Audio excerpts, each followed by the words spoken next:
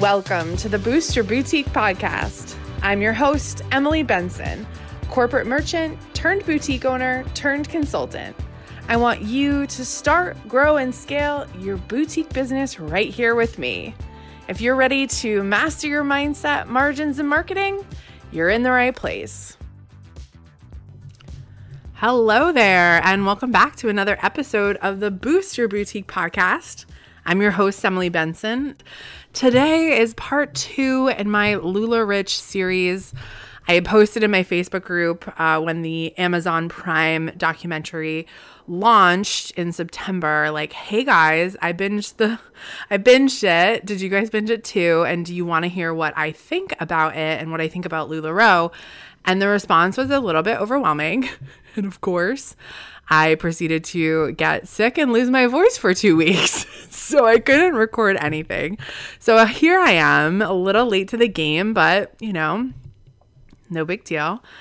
I'm really trying to dig into big picture wise, retail wise, business wise. What did LuLaRoe do that was right? What did they do that was kind of wrong? And then how it affected the boutique industry. I will say that all these opinions expressed on these podcasts are my own. I was never a LuLaRoe seller. However, I consulted and worked with hundreds of LuLaRoe consultants. What happened, honestly, in about 2016, 2017, is I started to see people reach out to me because they needed help. They weren't getting the business training from LuLaRoe that, frankly, I would have expected them to provide. And so I was kind of getting this trickle of clients, which really threw me into trying to understand how this business worked from the outside and how to reconcile it in my own retail brain of like, whoa, some of these things they're doing are really weird. I don't get it. Who's making this stuff up? And then, other things like in my first episode of the series, there was a lot that they did right. I started to develop some programs for consultants. I mean, I had probably like 200 or 300 people go through those programs, and they were like, thank God, like, thank you for providing this. Like, I've learned so much. I now feel like I have a handle on how to buy things, and I have a different perspective that I'm not getting from within the company, and it made me feel good. I actually tried to reach out many times to the owners or try to find someone that was in charge and say, hey, like, can I come do some trainings? Like, I feel like I could be helpful for you guys, and I'll keep my rate low, but I really felt like I could make a difference. None of my requests were responded to, and that's cool too, because I just decided on the side to help support people on my own, and hopefully they would find me, and word travels fast within women's circles. And I think I was really lucky to be able to try to help a bunch of people because I don't think you guys are really getting the help you needed if you were a consultant. And that was kind of sad to me. And it actually made me really angry. At one point, it made me so angry that I did a whole Facebook Live that ended up going on YouTube, which has like over 15,000 views, where I said, like, stop listening to your upline was the name of the video, because I was like, stop listening to them. They literally have no idea what they're talking about. And this whole structure is so screwed up. And like, no one seems to understand how retail works in this company. Like, why aren't they hiring an old chief merchandising officer from American Eagle? Or, like, I wanted to like send them some friends to hire and just be like, get a handle on what's going on. Like, you guys don't understand how retail works, and it's super clear in how you're educating these women and how you're running the business. And I guess that's the start off to how I think they did things wrong is, really, they hired a bunch of family. We saw that in the Amazon Prime special. Listen, it's all good to hire family, but they need to have experience and knowledge and know-how in these areas. And it doesn't really seem like a lot of them did. Retail is a very old industry. It goes back to when we used to barter things and the general store. And there's no reason that if you start a retail business, you should not hire a retail consultant or hire someone who's done this before, because there's plenty of us out here running businesses, running companies. I mean, good God, I have people that I've worked with years and years ago that are now like executive vice presidents, chief merchandising officers at some of the biggest companies like American Eagle, like Abercrombie, like Limited. I should say like Bath and Body Works, but L brands, like these people used to be my friends. They're extremely intelligent people. And I'm sure for the right price, they would have gone and helped, And I think that's really like one of the biggest things I saw is it was just a bunch of blind leading the blind. Like no one in the company had any retail experience whatsoever. And I think that really hurt the company as a whole, how it ran, just from a production, design, development, production, manufacturing standpoint, distribution standpoint. Obviously, they had no one running that distribution center who would ever run a massive distribution center, which again, go to Ohio and drive south of Columbus, and you could for sure pick up some people who had run massive distribution centers who could come and help you. But, keeping it within the family and, not hiring people who really knew what they were doing, I think it really hurt the company. And I think there's a lot of what I see from just watching that documentary and seeing kind of what happened. There was a turning point where it kind of went south. But man, like if they had hired some good people and brought some really good expert people in who literally had done this for 20 years in their career, they could still be really killing it and still have a ton of consultants and still be doing really, really well. But they didn't hire good people. They didn't think about infrastructure or supply chain or the design and development and distribution process. And on top of that, they just kept adding new people, new consultants to the lineup constantly. So, one of the things that I always work on with my clients is like, yeah, great. Let's get you to $1 million, $2 million, $5 million years, but let's build the back end to support it. Like, let's make sure you're still shipping within a couple days. Let's still make sure you're, able to answer all the customer service emails. When you grow that quickly, it really is catastrophic. I think they called it catastrophic growth in the documentary. And I really agree with that because I always say, the one thing I want most people to avoid is growing too fast. When you grow too fast, you can't keep up with it. It's a runaway train. And I think this was the extreme version of that. And I think in terms of taking on too many reps, from a certain perspective, growing it that quickly, it seems like it started to become more about the money and not about the people and the product. And I think if there's anything we've learned from Marcus Lemonis and one of my favorite television shows, The Profit, is that in any retail business, any forward-facing customer business, the people and the product are the most important. When you don't protect your people and when you don't deliver good products, that's a really big disaster waiting to happen. And I think because the infrastructure and supply chain was off, you did suffer with the product. And when the product suffered, right, like we saw in the documentary about the smelly leggings and leaving inventory outside and all that stuff, it did become about the money and not protecting the people. And I think that's like a huge, huge piece of growing any business. It has to be about your customers. It has to be about your employees. If you're not protecting them, what are you doing? I think the biggest issue too was like they never admitted anything was wrong. Like as I was watching the interview with Mark and Deanne, when they got into the conversation about the smelly leggings and the weird prints and all the kind of the funny stuff in the product that happened. Really, they had product defects. Headquarters never admitted to doing anything wrong. They never admitted that the product was off. And if there's one thing we can learn from this, is that when either someone in your company screws up or you screw up, you take immediate responsibility for it. You accept the responsibility, you apologize, you make it right, and you move forward in a better way. That whole debacle of there's nothing wrong, everything's fine, kind of gaslighting consultants and then in turn consultants having to gaslight their customers, it just created this trickle effect of really bad karma. There was probably a point where someone needed to step up and say, listen, like we need to just admit that we're wrong. We need to admit that we screwed up with this product, take it back, give refunds, deal with it. Like, let's just suck it up and move on. Whoever was like, no, we're not going to do that. We're just going to keep moving forward. That's such a big missed opportunity. And I think one of the things we can learn as we grow our own businesses is there's going to be mistakes. Hopefully they're not multi-million-dollar mistakes like they made, but there's going to be mistakes. And even in my corporate career, when I worked at Abercrombie & Fitch, they had a rule. They said, you can screw up 3 times. You can make 3 pretty big mistakes, but after the third, you're done. You're going to get fired. And you kind of like signed up for that. I don't know if we actually had to sign a contract, but I remember it being like a thing because everyone that I started with, like everyone I worked with was like 22 to 25 years old. We were all just like out of school. We were putting these really big jobs, running these like, I was placing purchase orders for like millions of dollars. And obviously with supervision, this was not like just on my own. You were allowed to mess up, but like not too many times. And I think that is a nice way to put it of, listen, like we know mistakes are going to happen. We're running a business. There's going to be stuff that gets missed. We're moving at a fast pace. We're growing really quickly, whatever it is. Not admitting the mistake, not taking responsibility for it and making it right. I think that's where the mess ups happen. That's where the distrust comes from. And that's where I think, at least in how they told the story on the documentary, that feels where like things really took a turn.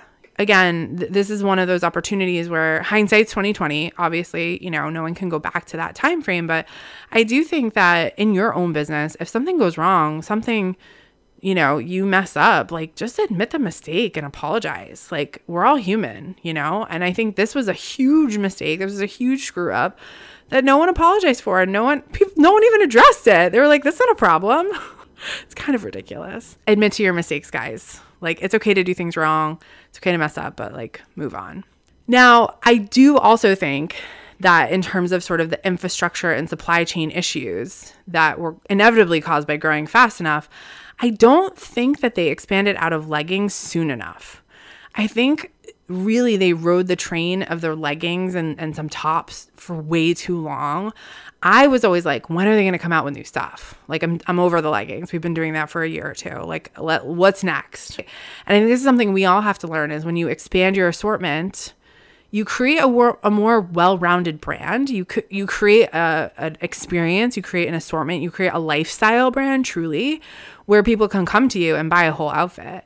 And I think it took them way too long to move out of jersey, spandex, knit, anything, period, into other fabrics and just into other styles. I think they could have really captured a bigger audience and more customers and kept their consultants happier if they did that quicker. But again, that comes from not knowing how to run a retail business and not hiring experts and just saying, well, we sell a crap ton of leggings, so let's just keep selling leggings. It's low hanging fruit. It's like, to me, that's like the easy way out is just keep doing what you're doing, but in retail, having been in the industry for, 15, 17 years, like a long time now, it's about innovation. It's about pivoting. It's about growing a brand through innovating your product, taking what works and making it better, taking what works and finding those sister cousin products. I think that part of that comes from being really focused on this idea of like blessing lives and not building businesswomen. Like, I think how powerful is the slogan of let's build a bunch of businesswomen out there making their way in the world. Like, I always think of Romy and Michelle, when they like roll up to their lunch and they're like, oh, we're businesswomen. We'd like the businesswomen's lunch special. Like, I want to create businesswomen. I want to create women who are empowered in their finances, empowered in their business. And yes, will the result be potentially blessing your life? Yes. But like, let's not lead with that. That promise always kind of like, I was like, but this is about business. Like, it's about business. And yes, business is always personal, but business kind of like, I don't know. It always kind of was weird to me. Anyone who promises to magically change your life and not teach you how to do it through data and information, I get weary of. Guys, if you come to me, I'll be like, well, what are the numbers behind that? What is your sales numbers? How many have you sold? Even just having people focus on selling units was so weird to me with LuLaRoe and Agnes and Dora. People would be like, oh, I need to sell 120 units this month. And I'm like, well, what's the average retail price? And they're like, what? And I was like, well, why aren't you basing this off revenue? Why are we basing this on units? You can sell 100 units of a $2 product. Who cares? It's $200. Are you going to sell 200 units of a $100 product? I'm way more interested in that. So I think that's the other thing too, is because they weren't based in retail, they weren't looking at the correct metrics. And I see this happening in some other companies too that are starting up and kind of growing, is I'm always like, damn, like you're just not focused on the correct metrics to grow a business. Like it's weird. Like retail is such a specific business. And the more I see non-retail people getting into retail, I'm like, geez, just hire a retail consultant, please. And I think, frankly, having people start businesses they can't afford to start is crazy. I will say all the time, you can start a retail business for $100. maybe a little more. Inventory wise, you could buy $100 worth of retail product and flip that and flip that and flip that and make money.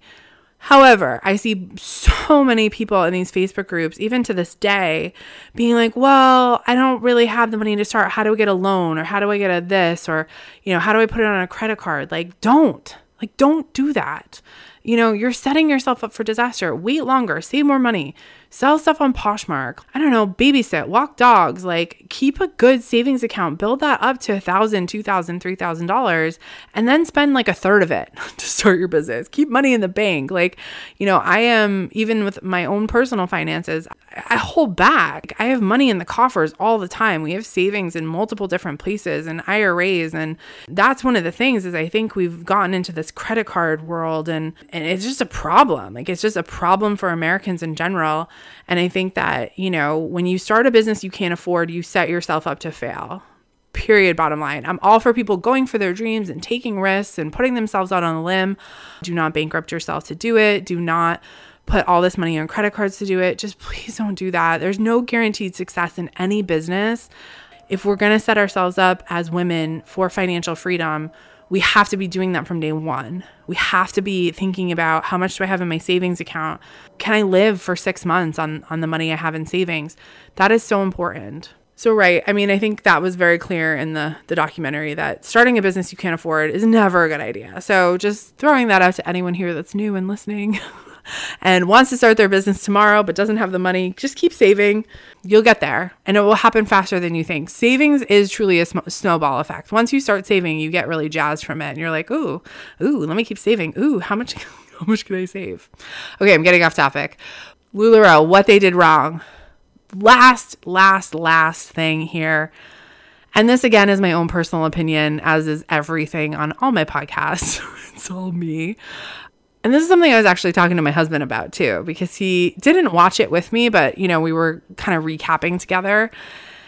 And I was telling him what was up. And he was like, we both were like, geez, they should have sold the company. They should have sold LuLaRoe when they were at the height of their revenue. They should have sold it to a retail investment company.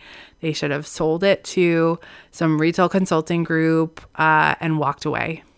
Maybe still maybe negotiate some disbursements in there, negotiate to still be kind of on the board or get a percentage of something, but walk away, take your money and run. And I think that's a lesson to a lot of you who want to grow businesses.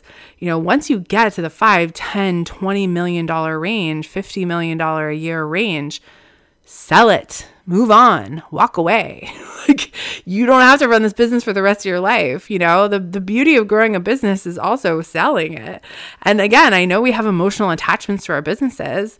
And maybe they didn't want to sell because, the books weren't that great or, it didn't occur to them or whatever. But man, they could have made so much money just walking away and being done and just chilling out, there's a certain point, I think, that's really interesting where people get so emotionally attached to their businesses that they just don't want to walk away.